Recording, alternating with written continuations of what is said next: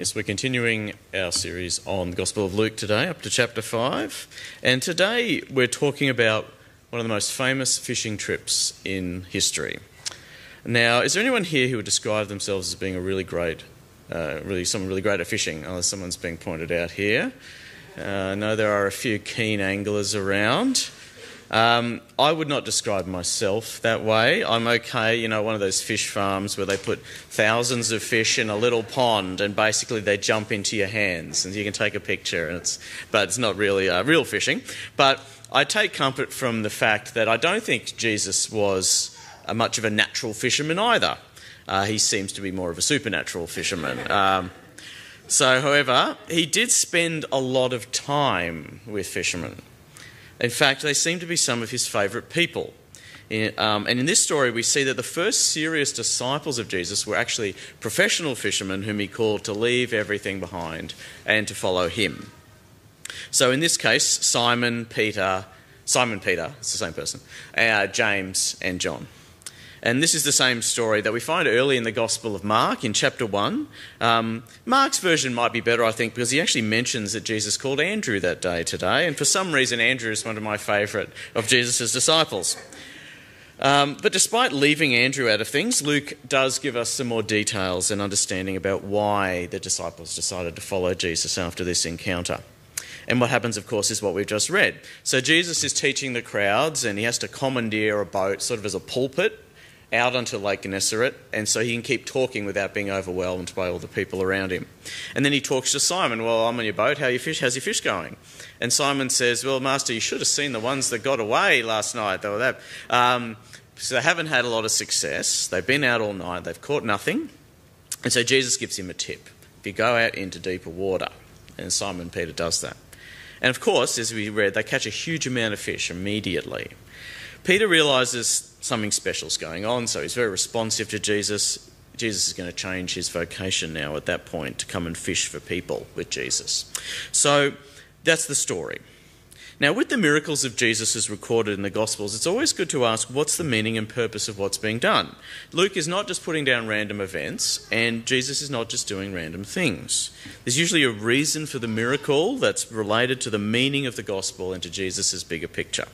And I think that in this case, the miracle of this fishing, apart from being a recruitment tactic for disciples, it's also what you might call a live-action parable that Jesus is using to challenge and teach people about the kingdom of God. And what does it mean to be part of the kingdom of God and participate in it with Jesus? As we've mentioned before in this sermon series, and probably will again, the kingdom of God in Jesus' teaching in the Gospels, which comes up again and again, it is a description of the fact that God's presence is acting in the world through him. And when people experience God's presence, when they experience his Spirit in their lives, that is an experience of transformation. And that's the kingdom of God. People are healed. They're forgiven. They're set free. And that's what Jesus has come to do. And so as Jesus calls his disciples in this incident down by the lake, he's giving the people a picture. What does it mean to be a disciple of the kingdom of God? And so we, reading the Gospel of Luke, we can understand that for ourselves today. That's why we're reading it. So when we look at a parable of Jesus and we want to decipher it, we need to know what's the context, what's the imagery he's using, what's the underlying theme of this parable that he's giving. And to help us with this, in this case, I want us to briefly jump to another gospel, to the Gospel of Matthew, chapter 13, where we have a record of one of Jesus' spoken parables. It's one that's usually called the parable of the net. So in Matthew 13, in verses 47-49, he says, once again, the kingdom of heaven is like a net that was let down into the lake and caught all kinds of fish. When it was full, the fishermen pulled it up onto the shore, and then they sat down and collected the good fish in the baskets and threw the bad away. So I won't talk about what that parable means, but I think we can see that in this parable and in the live action parable in Luke 5 that we've read, we need to think about what's the imagery being used. What is the net? What is the water? What are the fish? Who are the fishermen? So people can understand what Jesus is saying. And I think the key that this parable of the net in Matthew gives us is that Jesus thinks of the net as a symbol that represents the kingdom of God. Okay, so the net for him is the kingdom of God. So what Jesus is saying in this parable is that God's spirit and his action in the world, his kingdom, the net, is moving through the world, which is the water, and it's drawing in the lives of people who are the fish and exposing them for what they are. And so that's the parable of the net is a parable about judgment. But it gives us some of the imagery. And so the live action parable that Jesus does with his first disciples in Luke 5, I think it's slightly different meaning. But I think the point of this parable is to challenge the people listening to him and the people thinking about following him as to where they will see the kingdom of God actually at work if they follow him. Where will they see it at work? He's challenging their expectations about that. So I wanted to code that parable that Jesus has acted out for them. So Simon Peter and his friends, they are catching no fish. So Jesus says to them, what you need to do is to go out into a different and deeper patch of water. And when they do go into that water, they find the nets are straining with the weight of all the fish that they catch. And he says, okay, and now you need to go out and fish for people. And so I think the point that I see here is that Jesus is saying essentially that the ways that the people of Judea, God's people at the time, the way they're expecting to work him to work are not adequate.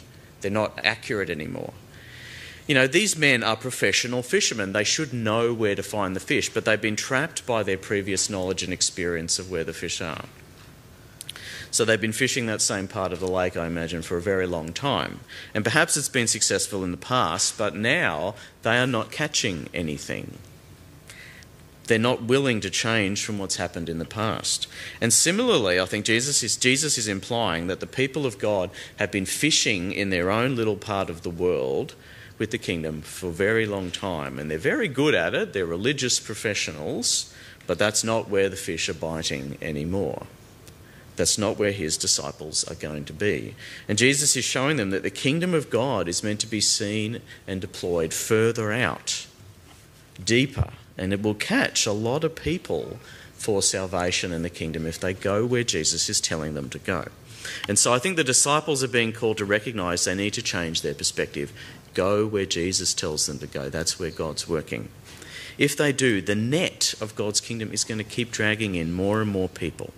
And the disciples recognise this and they say, it's time to leave behind what we were doing and follow him. So can you see the parable that Jesus is acting out in this story for his disciples? It's a parable about change, about transition.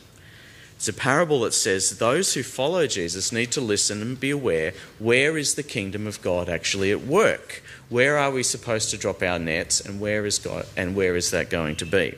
What Jesus is saying to Peter, to Andrew, to James and John is that the fish that God wants to catch in their time are further out. They're in deeper waters than just Galilee or Jerusalem or even Judea. I think that they got the message because we can expect then what happened in the early church, what we see in the book of Acts, for instance, to happen. They need to go out into the deeper waters, into the Gentile nations around Israel, if they want to see the kingdom of God at work as they follow Jesus. And so I think we can see then this is the application then of the parable for the disciples of Jesus throughout history and today. Because I think this parable is something that has had to be relearned in every period of the life of the church. This parable of the kingdom, the net. So we can see, as I said, in Acts, that the early church after Jesus left had to keep struggling with this change in perspective. They were used to the fact that God was going to work among the people of Israel and Judea, centred on Jerusalem. These were God's chosen people. But they needed to remember what Jesus had shown them, that the kingdom was actually going to bring people from all over the world, not just Judea. So they had to go out and spread the good news. Later, and the church needed to learn this, later in history in particular, if you go on hundreds and thousands of years, the church has always had to be reminded, and it had to be reminded at a particular time, that we weren't just called to fish, to see the kingdom of God within the established Christian nations of the world where everyone was a Christian. That's where God's work is at hand. And Christian people had to go out, not just leave the rest of the world as the way it was. To be reminded that the kingdom of God is a global mission, Christians needed to go out into the world to the other places where the fish were biting. And we can see in that's perhaps the genesis of the global mission movement a couple of hundred years ago. It was an application of this parable. You need to go into different waters where Jesus is calling you to go. And I think we can perhaps maybe discern a challenge in our own time that this parable brings for churches in Australia, including St Mark's and most other churches, I think, around our community. In Australia, and I think in other Western countries over the last couple of hundred years, Christians got very used to fishing and dropping their nets within a Christian culture where most of people thought of themselves as members of a denomination, understood Christianity in general, even if they didn't actively go to church. And this is where the nets of the church were dropped. Now, I've got to say, more and more, that's something that isn't actually true anymore, and it's been noticeably so within my own lifetime. We don't actually live in a Christian culture anymore, whether or not that's a good thing or a bad thing. And so I think if that's the case, as it is, our challenge today might be to think about, well, what are the deeper waters out there that God is calling us to put the net of the kingdom into? Where is the kingdom of God actually at work? Where does Jesus want us to put our nets down? There are a wide variety of cultures and of groups and of ways of living in the Australian community, and God wants his kingdom to sweep through all of them, not just the ones we're used to. And the disciples of Jesus are called to be part of that. He says to leave behind their old ways and follow him, and we need to ask, are we ready to do that? I don't know about you, but as we've come into 2022, I found myself in a bit of a strange headspace as we get back into the new normal. It's now almost exactly 2 years ago since I stood up in front of this congregation to talk about the first imminent lockdown that we were going to experience. Can you believe that? We thought, we might be 6 weeks. What a long time to be locked down and to experience change. And then things would probably go back to normal. But, of course, no, they haven't. However, 2 years later, things are sort of almost the same again in some respects as they were on that day, on the outside at least. We can come out of our houses and spend time, doing things around the place. We don't wear masks very often. We can carry out most of our usual business. But I find I'm actually very unsure about what the future holds now and what's actually happening. I don't know if the normal things I was doing 2 years ago, which I know how to do very well, are appropriate for the way things are now and the way that things will be. I don't know if you experience that sort of feeling. It's a bit strange.